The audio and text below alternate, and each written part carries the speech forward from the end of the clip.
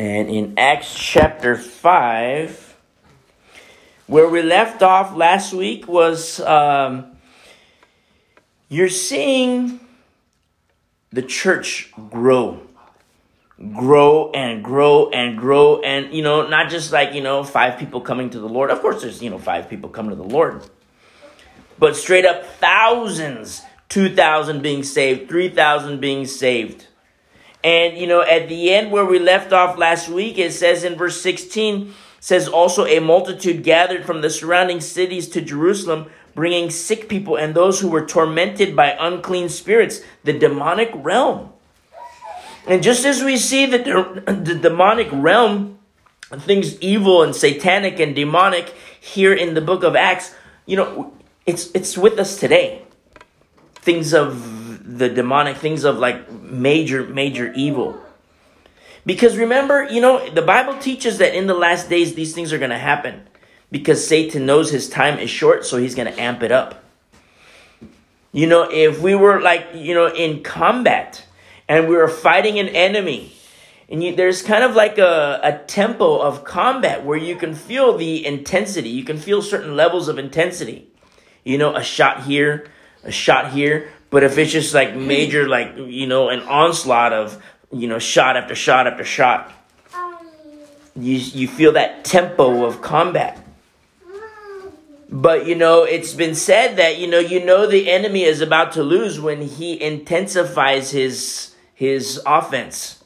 It's kind of like their last ditch to say, hey, we're going to die, so let's just go out in a blaze of glory. So when you feel that tempo start to amp up, that, okay, they're losing.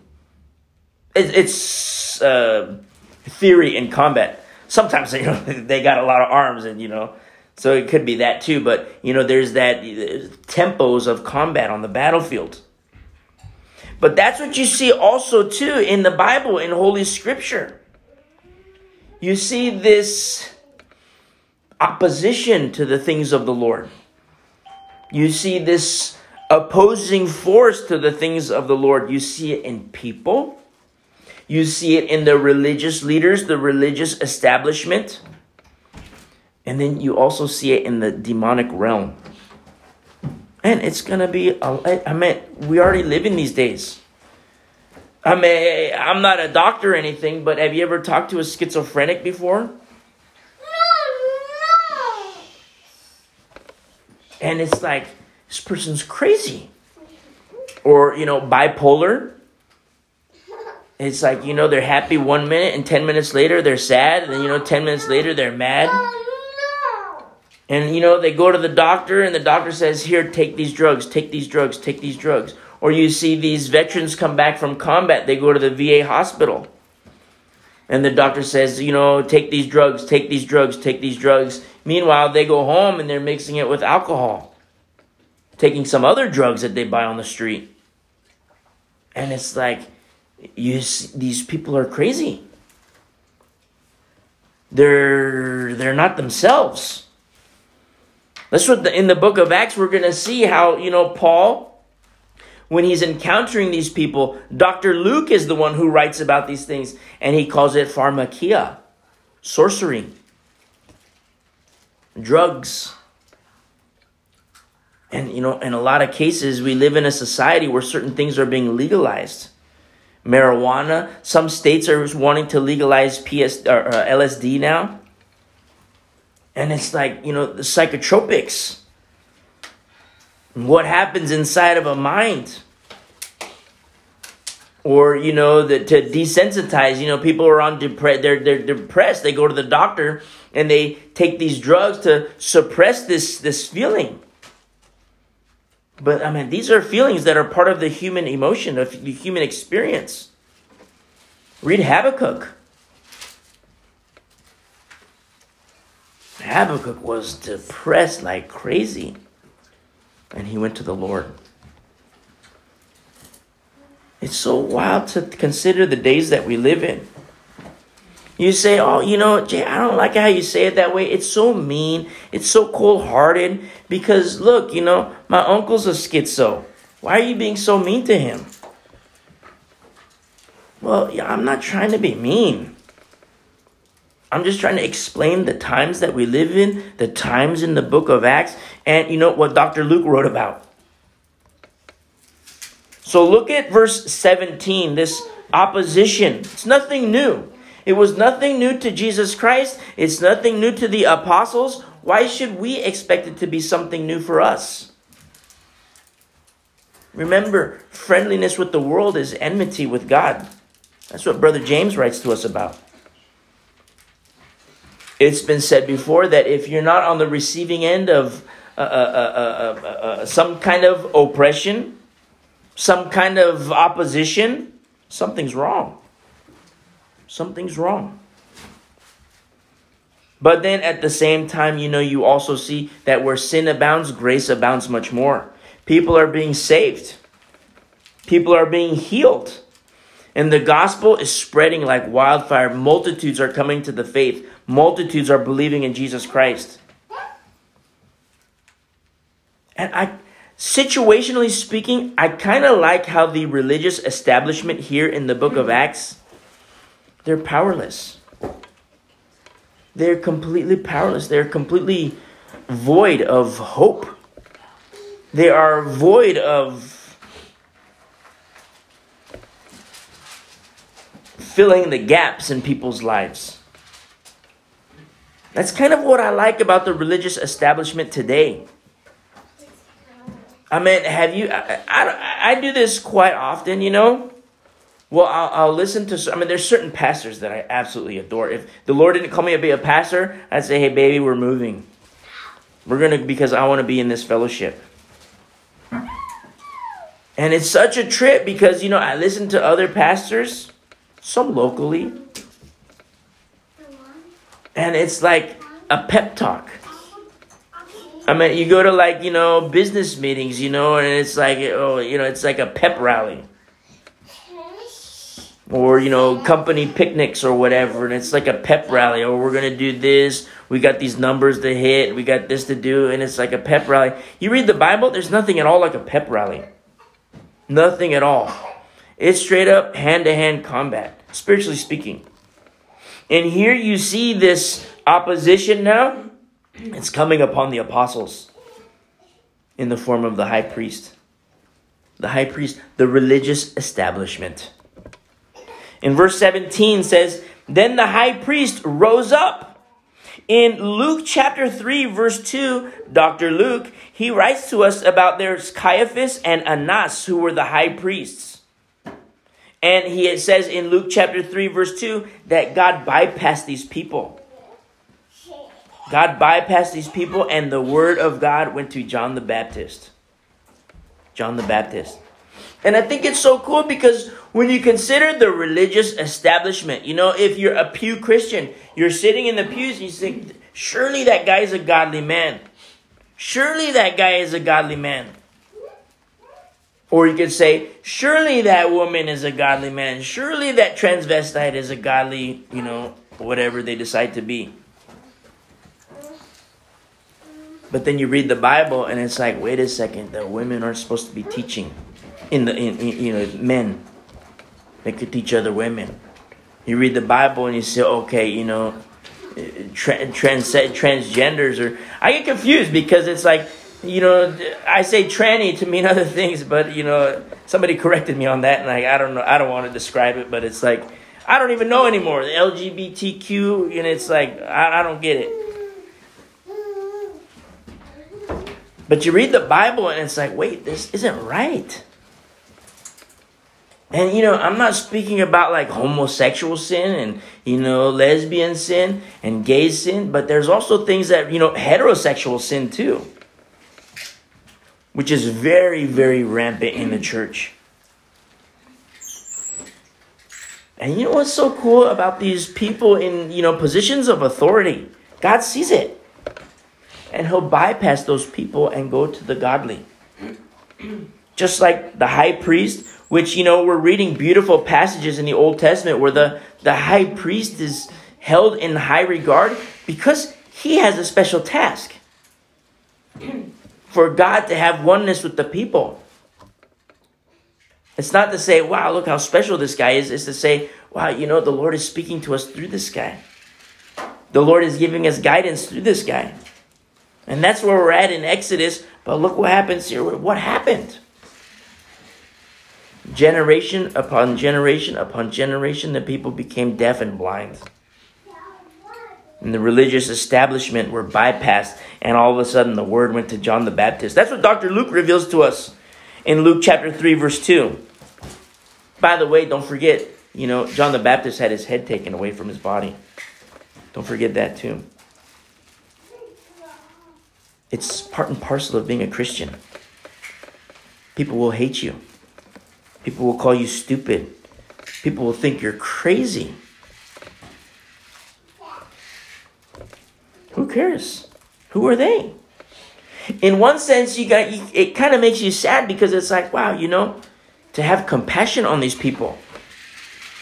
They call you stupid. They call you crazy. And it's like, man, we studied it a couple weeks ago with Lazarus and the rich man.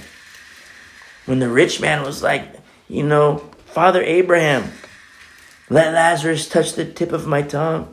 No, it doesn't work that way. There's a big chasm. That's why it's much better to make the choice right now in this life. I shouldn't even say it that way. Yeah, it's better. But it's like the only opportunity that we'll have in this life. So the high priest rose up, and all who were with him, which is the sect of the Sadducees. Now, we've read a lot about the Pharisees. You see the Pharisees and the Sadducees and the scribes. The Sadducees were more hardcore than the Pharisees because they believe in the 5 books of Moses, which we have in our Bibles. The first 5 chapters of your Bible is the first 5 books of Moses. The Sadducees, they believe that they take the written Torah, which are the 5 books of Moses, also called the Pentateuch. Like the Pentagon, the 5, 5 walls, 5 sides. That's the Pentateuch. They also take the oral Torah, which is commentaries, but they largely rely upon the written Torah. That's the Sadducees.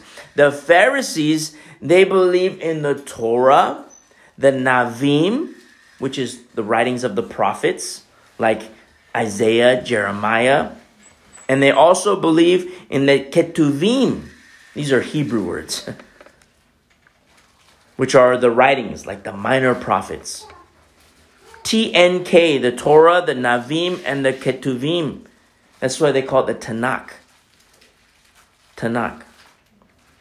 Very important because the very text we read about the scribes, we read about the Sadducees, we read about the Pharisees, and the very text that they have, we have.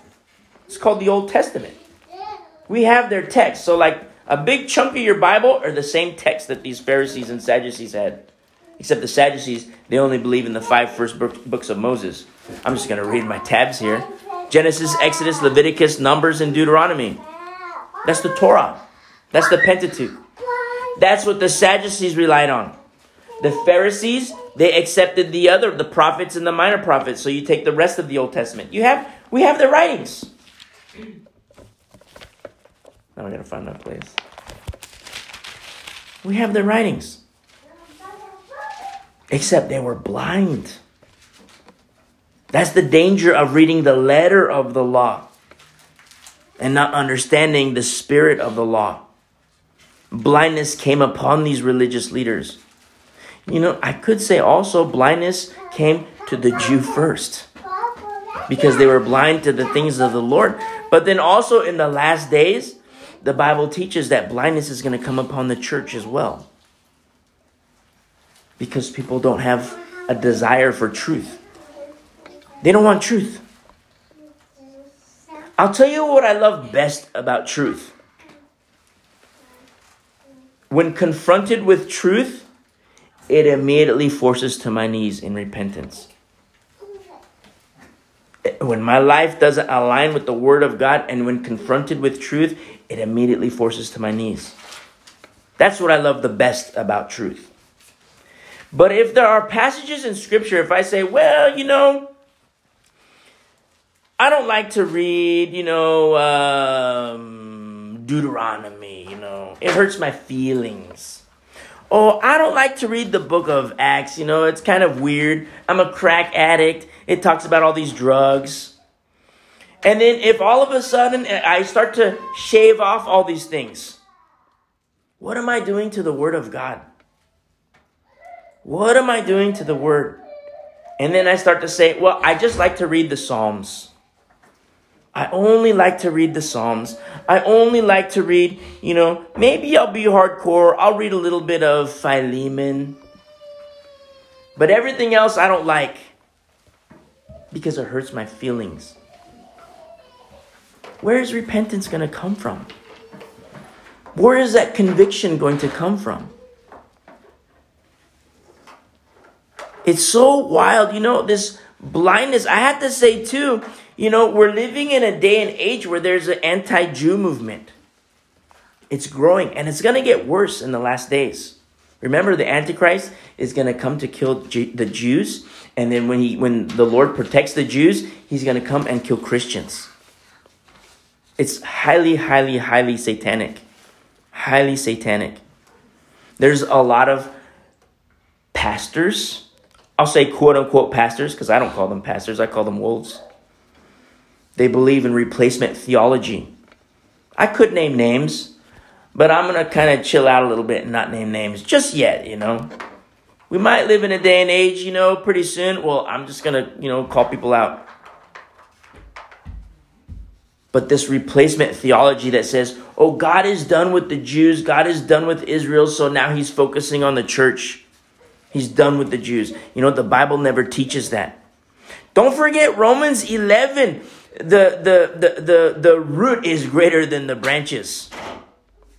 The root being the Jewish people. We are the branches.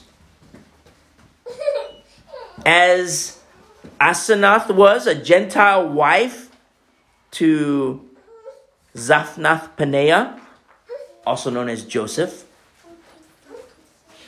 That's what the church is to Jesus Christ. A Gentile wife, a Gentile bride. But don't forget that he has brothers who will soon acknowledge that he is the Lord. In the last days, they will acknowledge that Jesus Christ is Lord. There's going to be a hardcore movement against the Jews, like anti-Semitism. Don't fall into that trap. A lot of pastors, they start to teach about replacement theology. And, quote unquote pastors, because I call them wolves. That's what's so cool about knowing scripture, knowing prophecy. It's because somebody spews this garbage, you can say, man, that's garbage. But look what happens here. In verse 17, the high priest rose up and all those that were with them, which is the sect of the Sadducees, and they were filled with indignation. Translates as zeal, jealousy, and anger. They were straight up mad. If we fast forward to verse 33, ultimately they plot to kill them, the apostles. They want to kill the apostles. Just like they wanted to do with Jesus Christ, and just like they did with Jesus Christ. And you know what the Lord says? Hey, a slave is not greater than his master. You or I are not greater than our master. Expect persecutions. Expect people to hate you. Expect people to be filled with indignation when you speak truth. Not just speak truth, but when your life exemplifies the truth of righteousness. People will hate you. Oh, my marriage is falling apart. My husband beats me. My wife cheats on me. But your husband doesn't do that. Your wife doesn't do that. And then they start to hate you. It's the last days. These are things that the Lord told us about to prepare his bride for his coming. So look what happens. In verse 18, the religious establishment, verse 18 says, and laid their hands on the apostles and put them in the common prison.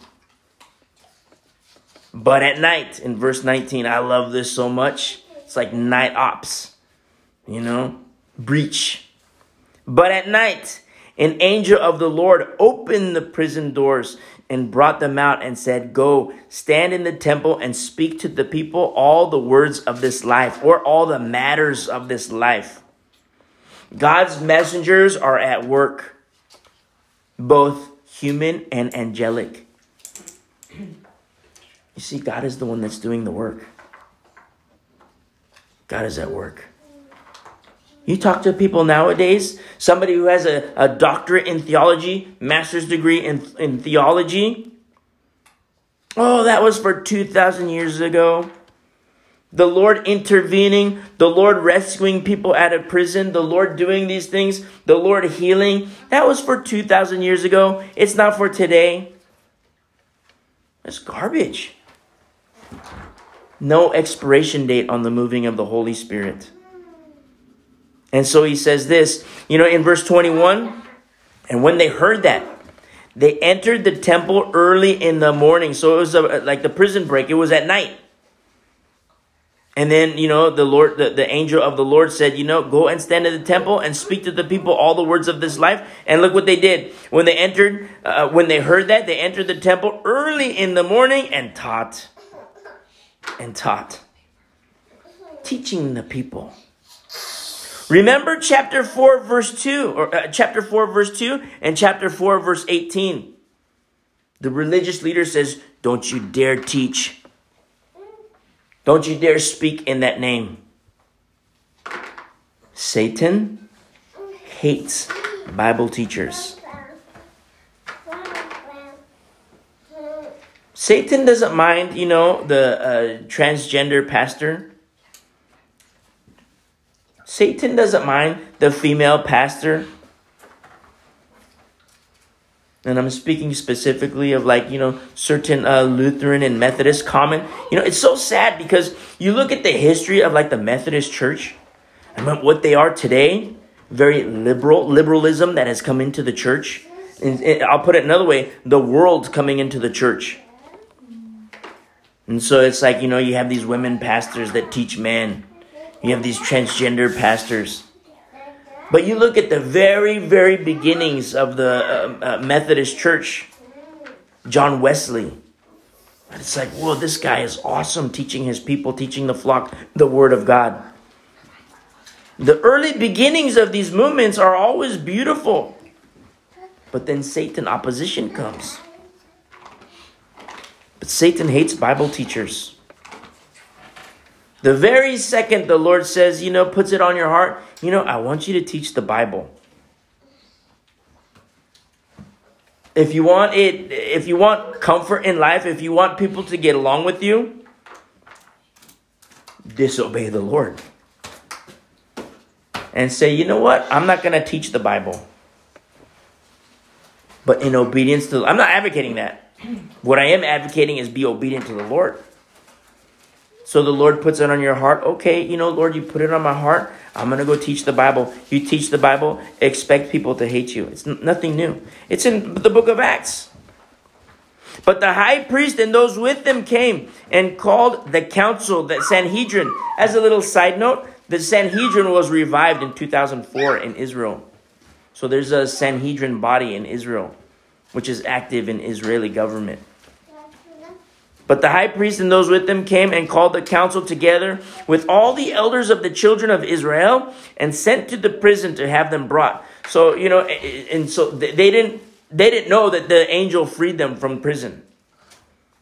But when the officers came and did not find them in prison, they returned and reported, saying, so this is the report of the prison guards. This is what they said in verse 23, saying, indeed, we have found the prison shut securely and the guards standing outside before the doors. But when we opened them, we found no one inside. Remember, the night mission was complete. 0 casualties. We found no one inside, they said. So verse 24 says, now when the high priest, the captain of the temple, and the chief priest heard these things, they wondered what the outcome would be. They were astonished, perplexed. What are the implications of the apostles being gone, a prison escape? They're gone. Now what do we do?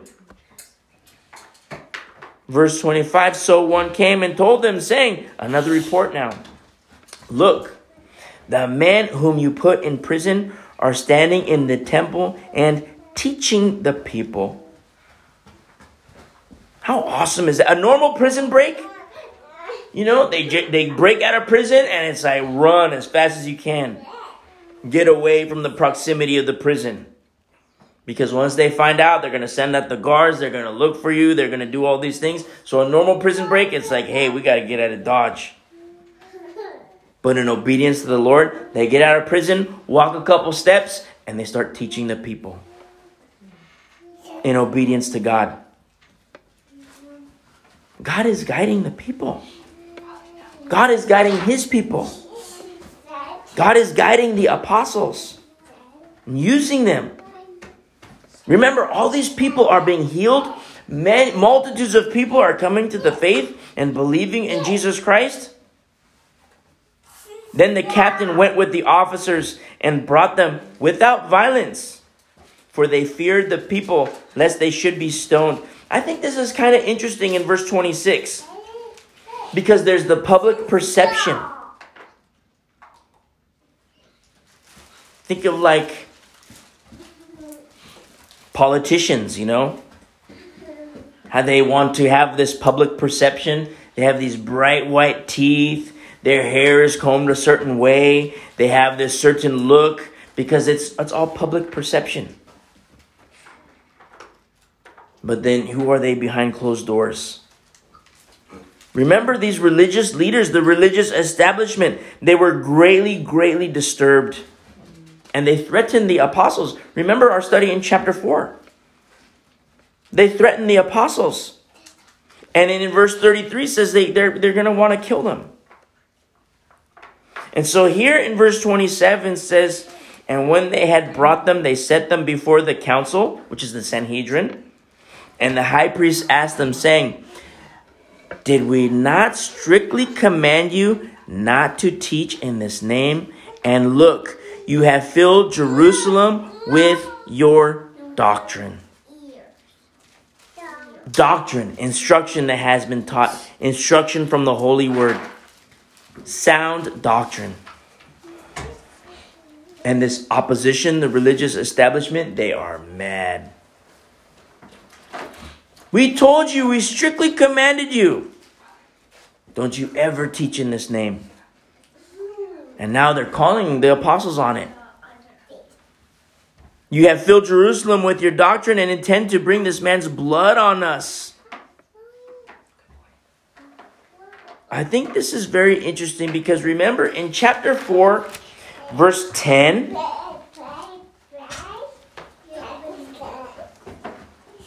Peter is the one who says, let it be known to you all and to all the people of Israel that by the name of Jesus Christ of Nazareth, whom you crucified.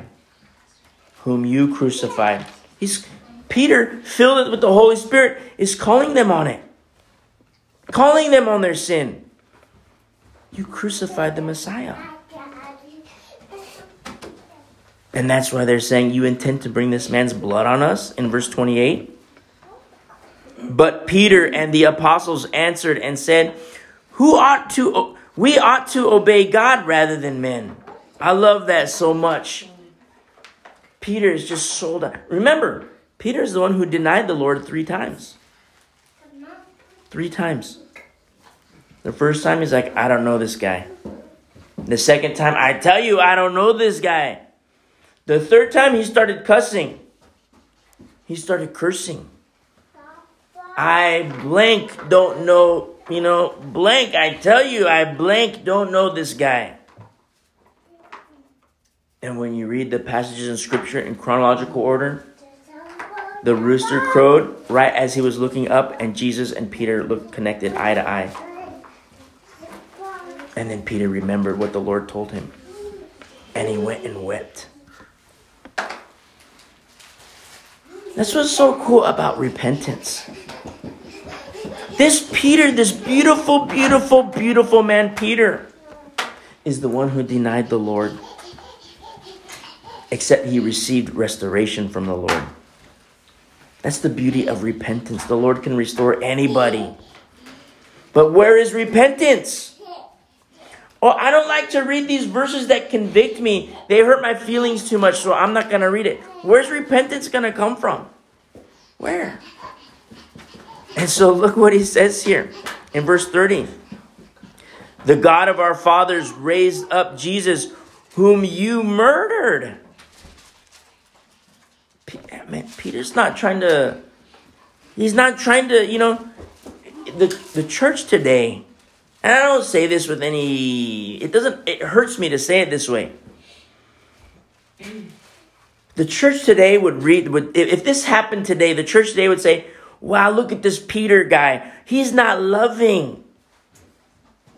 He says, they murdered Jesus. But no, you see a picture of Peter on the offense. He's on the offense. The God of our fathers raised up Jesus, whom you murdered by hanging on a tree. Now, there's some people who start to teach that Jesus Christ was hanging on a tree. There's some people who teach that the Bible is fake because, he says that it was hung on a cross. And then here he says he's hung on a tree. But I'll tell you my interpretation of this. Say, for example, I wear glasses. Say, for example, a guy comes into this fellowship. He walks in and he's got big, thick Coke bottle glasses. I wouldn't say it now, but in one day in my life, I would have called him Goggles.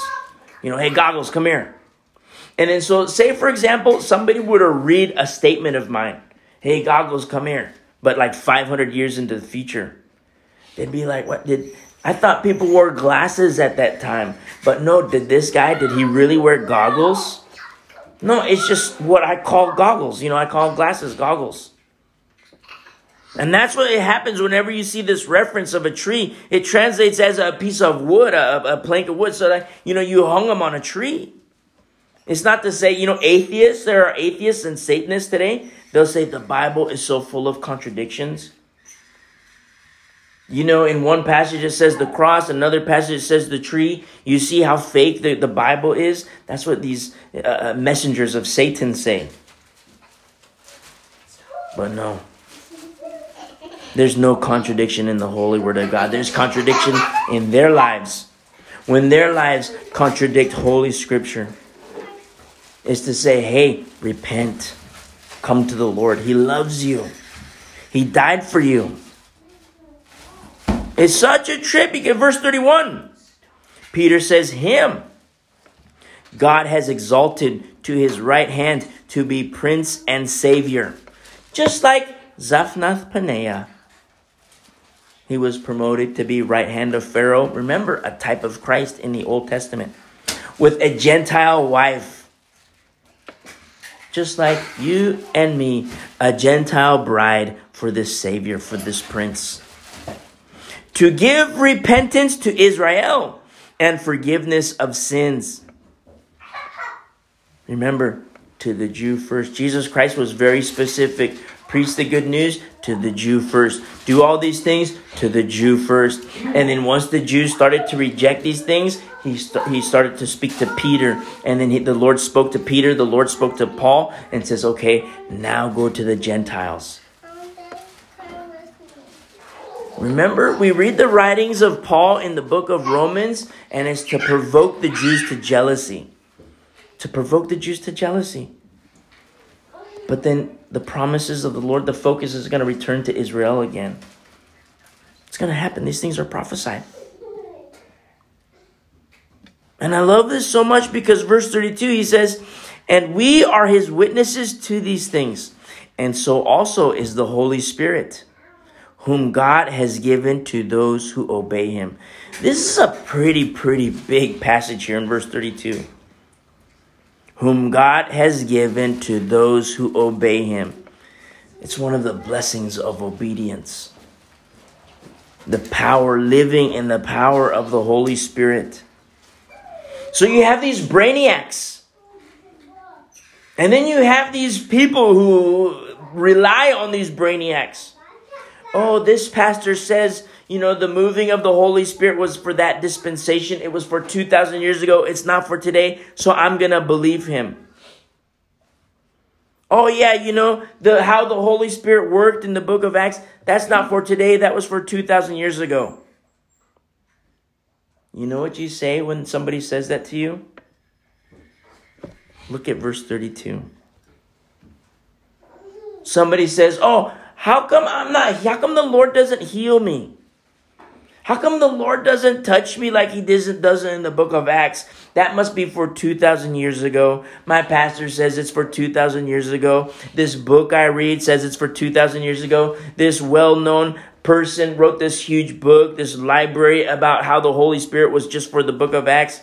And, so I'm going to believe that. Or you could reference verse 32. So also is the Holy Spirit, whom God has given to those who obey him. Hey, brother.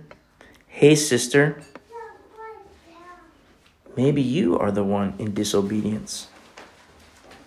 Instead of reading this big book on whatever, instead of listening to 3 hours of this fool speaking about stupid things, instead of reading this big library about how the Holy Spirit's moving was just for that dispensation, look at, not even a full verse, half a verse. The Holy Spirit whom God has given to those who obey him. Maybe the Holy Spirit doesn't touch you like he did in the book of Acts because of your pornography. Maybe the Holy Spirit doesn't move in your life like he did in the book of Acts because of your alcohol. What are all those little holes I see in your arm? Are you sticking the needle in your arm again? Maybe that's why the Holy Spirit isn't moving like he did in the book of Acts. The problem's not him. The problem is you, brother. The problem is you, sister.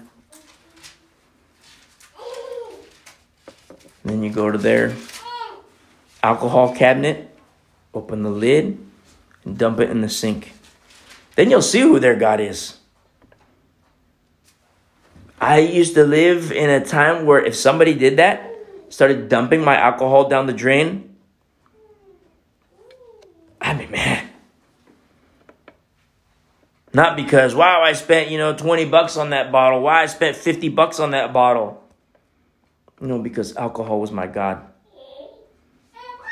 And if somebody told me that, and then somebody went in my, my pantry, opened up the bottle, the little lid, and dumped it in the sink, we wouldn't have words. We'd go to blows. Because that's what he was doing to my God. But the Lord healed me. The Lord rescued me. Oh, but this pastor teaches. Look at his church. There's like 3,000 people there. Look at his church. It's so huge. All these people come. Look at this book he wrote. And he says that, it was just for that dispensation. The Holy Spirit doesn't move like that. Verse 32, half of verse 32. The Holy Spirit whom God has given to those who obey him. Maybe the problem is you, sister. Maybe the problem is you, brother. Repent. Here, put your bottles in a bag. I'll take it for you. Then when you get home, dump it. Piece of cake. But you know what will happen? People will hate you. Truth hurts. Truth is painful to hear. When you're on the receiving end of truth and you're living a lie, it's so painful. So painful. But that's what brings repentance. I used to hate my old pastor in California. I used to hate him so much. I remember I went to this therapist that I also hated. And I told him, I was praying to the Lord. And I was like, Lord, I want a guy who was, in a enlisted, a ground unit, combat unit, United States Marine. I don't want an officer. I want somebody who wasn't enlisted. I go to this counselor, and he starts, I see the little Eagle Globe and anchor behind him. And I was like, hey, were you in the Marines? And he started telling me everything he did. Like, oh yeah, I was in this campaign, did this. And it was like my little checklist. And he started teaching, he started saying these things. It's like, man, this is garbage, what he was saying. And I want a pastor that's like, I don't want a stupid guy. I don't want like, a soft guy, I don't like that I'm talking about. I don't know how to say it, but they're like a little fruity. They talk I don't like that. So the Lord put this guy in my life, my pastor in California. And he started to speak. He was telling his testimony one time. He was like, I was I was a Marine Corps infantry in Vietnam. I was like, okay, I want to hear what this guy has to say. He's like, I almost, killed my wife, all these things. It's very violent. And then, it was like, wow, I want to hear what this guy has to say. And so I started to listen to him teach the Bible. I didn't have a Bible with me. I started to hear him teach the Bible. I don't like this guy anymore. And then one day I brought my Bible to church. I started to bring my Bible to church, and I would follow along. I wouldn't just have it in my lap, which I used to do too. They'd say, open your Bible. I'd open it to where it was and just open it and let it sit on my lap. But I actually started following along with every word that he was saying. And that's when it hit me like a ton of bricks. My problem is not the guy that I thought it was. My problem is me. That's my problem. That's what truth does to people. Some people hate it. Some people love it. What do I say? Don't shun truth. Receive truth. Let the Holy Spirit have his way in your life, in his temple. Look at verse 33. When they heard this, they were furious. Translates as they were cut to the heart and plotted to kill them. They deliberated. Translates as they deliberated to murder them. Remember in chapter 4, verse 17, they severely threatened them. Now, the stakes are higher. You see how different Peter is now? Peter is totally, totally different. He's not the same Peter that we read in the book of Matthew. He's a different Peter. Can you imagine? You remember the beautiful, beautiful women that we talked about at the empty tomb? All the men who were scaredy cats and they went into their houses. They were all scared. But these beautiful women, they were preparing the aromatics for the Lord and his, they thought he was dead. They were preparing for his dead body. And, it would decompose and start to stink. And so they prepared the aromatics. We don't want it to stink. So when we come and visit him, it's pleasant. And they prepared the aromatics. And all these beautiful women, a small group of women. Some old, some young, carrying their baskets, carrying it over their shoulders. It's like, okay, we have those aromatics. We're going to place them here at the tomb. They get there, the tomb is empty. Remember, the Roman guards were there. They just killed the patriarch of the movement. The men were scaredy cats. These beautiful women were brave and courageous. Tough women, tough cookies. And then they go back to the men. The Lord is alive. They thought they were crazy. The men thought they were crazy. That's what's so beautiful about the ministry that women have in the body of Christ. As like jumper cables to the men. It's so beautiful. Look at here. You see a different Peter. Peter's not a fraidy cat anymore. He's not a scaredy cat. He's filled with the Holy Spirit and being used by the Lord. The religious leaders, the religious establishment, when they heard this, they were furious and plotted to kill them. The same guy, they wanted to kill the same guy who denied Christ. Denied Christ. Then, in verse 34, one of the council stood up, a Pharisee named Gamaliel. Gamaliel. This is Paul's teacher. It's revealed in chapter 22, verse 3. This Gamaliel is the teacher of Paul. He's a teacher of the law, as it says here in verse 34. Held in respect by all the people.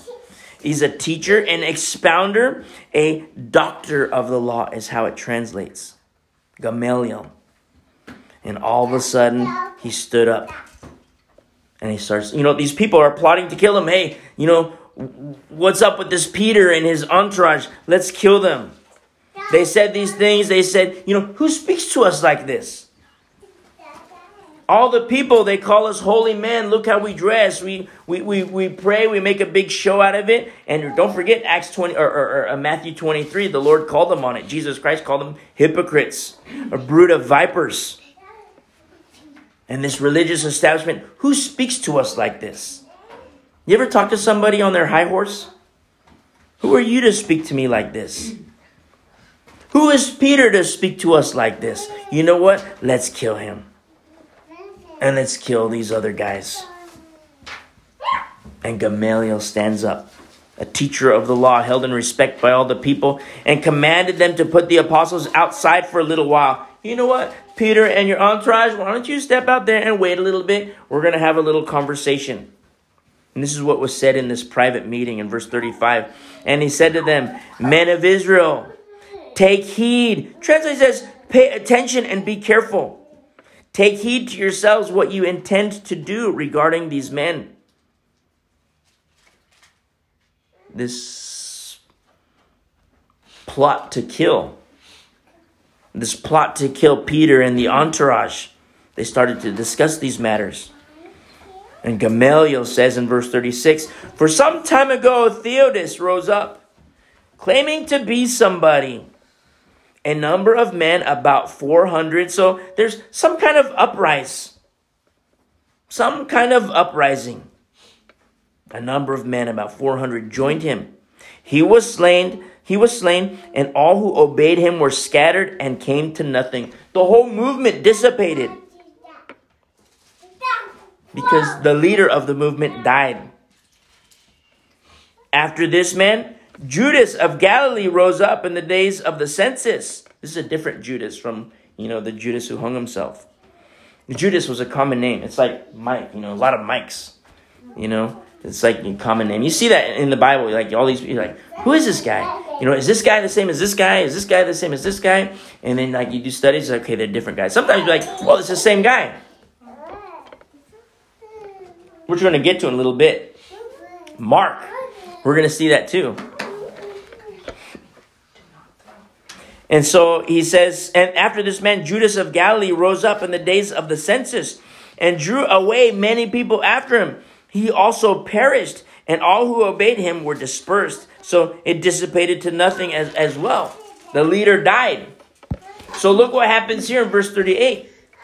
Gamaliel, he says, and now I say to you, keep away from these men and let them alone. For if this plan or this work is of men, it will come to nothing. Just like these other guys. Just like Theudas. Just like Judas of Galilee. These guys, they're going to die. Let them die of natural causes. Maybe he'll fall off a cliff. Maybe something will happen. Maybe he'll have a heart attack. But you know what? When they die, it's just going to come to nothing. If this plan or this work is of men. Verse 39, but if it is of God, you cannot overthrow it, lest you even be found to fight against God. It's so cool because you know what? These people, Judas and Theudas, they died. The leaders of this movement, they died of their movements. But we have a leader of our movement. The leader of the way. And he's alive. The tomb is empty. The tomb was empty. The tomb is still empty. He's alive. It cannot be overthrown. It's just the opposite. This world system, when you read the prophecies in the book of Daniel, you have this stone coming down to destroy this, the dream that Nebuchadnezzar had. And you have this stone coming down to destroy it all. This figure, this this dream that Nebuchadnezzar had. It's like the world system. I mean, you think for Satan and his minions, spiritually speaking, but then, also humanly speaking in the form of the Antichrist, do you think he's going to want to relinquish his power? No. He's not going to want to relinquish his power. And they attempt to overthrow the coming king, the real king, King of kings and Lord of lords. Highly supernatural. These people, there are Satanists today. They hate Jesus Christ, but they know exactly who he is. They know he's the Son of God. They just hate him. These are people, Satanists, who go around. You see like dead animals. You see in the news, a bunch of dead cats with their heads chopped off. It's part of their sacrifice. They're sacrificing blood to Satan. Or you see like little girls getting kidnapped. They kidnap them, or, they do things to their body and they kill them. It's a sacrifice to Satan. These are things that are happening in our community. In Vancouver, Washington, Satanist group, they go and they gather and they pray over regions. They pray over neighborhoods.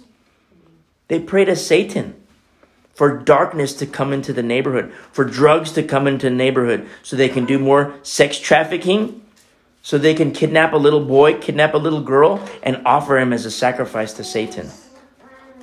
They actively pray. They evangelize. Where's the church? Where's the church? We have a pastor who's got a needle in his arms.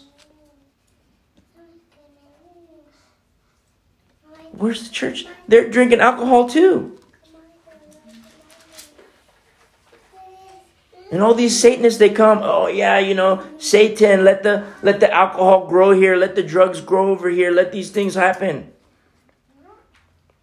And who's crying out to the Lord? In the church. Who is crying out to the Lord? Lord, I pray for my neighbors. I heard them fight the other day and, I just pray for them, Lord. And then the next house, I'm going to pray for my neighborhood. And then all of a sudden the Satanists come. And they know, it's highly supernatural. Very, very spiritual. And you're going to see this amp up in the last days. And people will hate you. Satanists don't know who you are. But if God is for you, who can be against you? And if they do kill you, it's like, well, praise the Lord. To live is Christ, to die is gain. Crazy, crazy days that we live in. And so look what happens here in verse 40. And they agreed with him.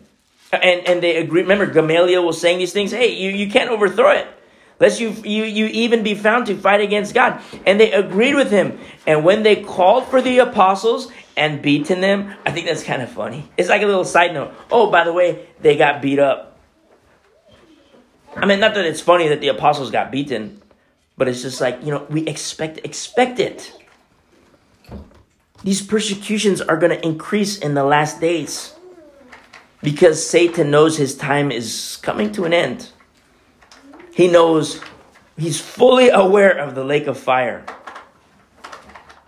which was designed for Satan and demons, fallen angels. People say, why would God create hell for people? No, it was for the fallen angels. It was for the demons. You know what they're doing? On their way over there, they're grabbing on to to the Lord's creation. They'll whisper in your ear, oh yeah, you like this crack? Go to this crack. And what they're doing is they're grabbing onto your soul. So when they go to hell, they're going to take you with them. The fight is very real. Then, you go to church, people sing Kumbaya. Oh yeah, I love you. Oh, my transgender pastor. Oh, cool. Can't we just love? Yeah, there's this Satanist. He's my neighbor. Come to church. I just love you. Who in the world will pick up their shield? Who in the world is going to pick up their sword? Who in the world is going to put down their helmet and get dents all over their armor?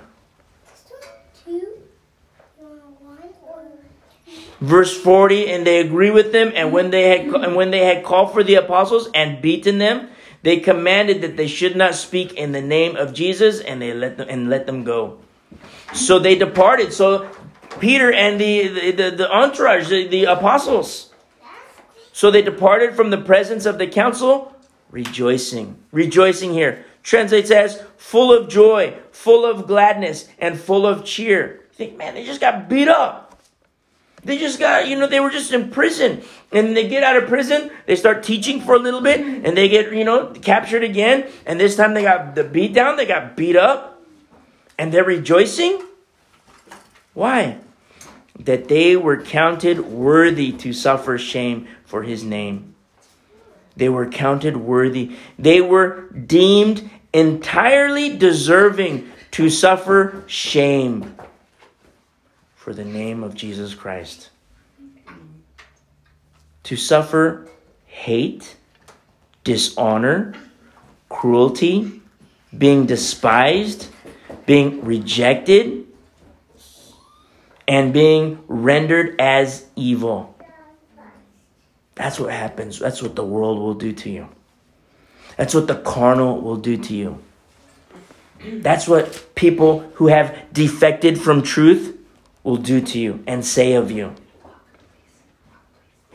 Why, I'm cut to the heart. I don't want to feel this conviction. I'm a homosexual, I'm a lesbian, and I go to this church and he tells me, that's sinful. I don't like to hear that, so I'm going to go to this church over here. So judgmental. But who in the world is going to fall to their knees and say, you know what? I don't like what this guy has to say. I don't like what this girl has to say. But he's right. She's right. I read my Bible. I need to fall to my knees. Lord, forgive me. I repent. You know what the Bible says of that interaction? You've gained a brother. You have gained a sister. You've gained a friend. It's not just looking out for, this guy, my brother, my sister in Christ. We love each other, but it's like, I got backup for my soul. Oh, that's crazy talk. That's crazy talk. Look, let's just eat, drink, and be merry, just like the days of Noah. The Lord told us about those times. Here, drink some beer. We're going to have a pasta tonight. I read this cooking book, and this writer of the cooking book says, I got to have this nice Merlot. I got to have this nice whatever, Zinfandel. Look, it's really nice. It's been aged a little bit. I spent extra money. Here, have a swig. No thanks. Your body's a temple.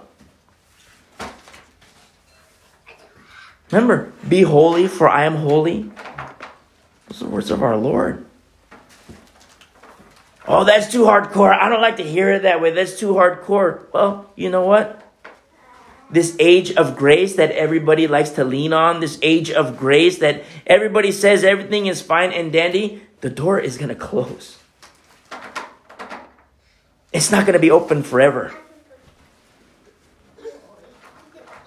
What is the world going to look like when this age of grace, when the door closes and the Holy Spirit lifts? The Holy Spirit kind of takes his hands off of things for a little while.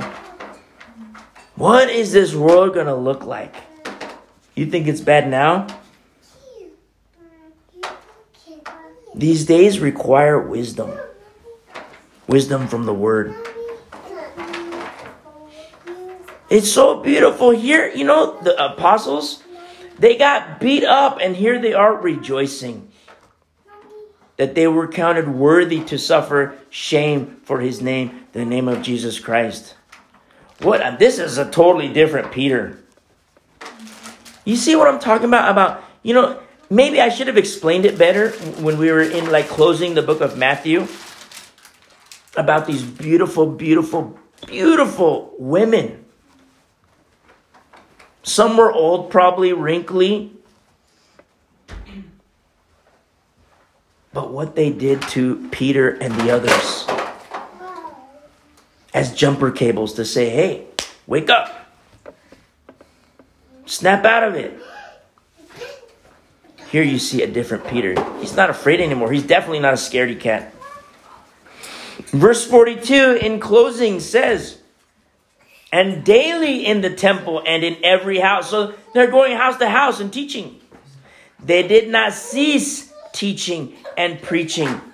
To teach and evangelize is how that translates. Or to teach and proclaim the good news. Teaching and preaching Jesus as the Christ. So man, the religious establishment says, hey, you have to stop. How dare you? You're never going to, don't teach in this name. Don't ever speak in the name of Jesus. And you know what they did? In one ear and out the other. You know what? I don't care what man says.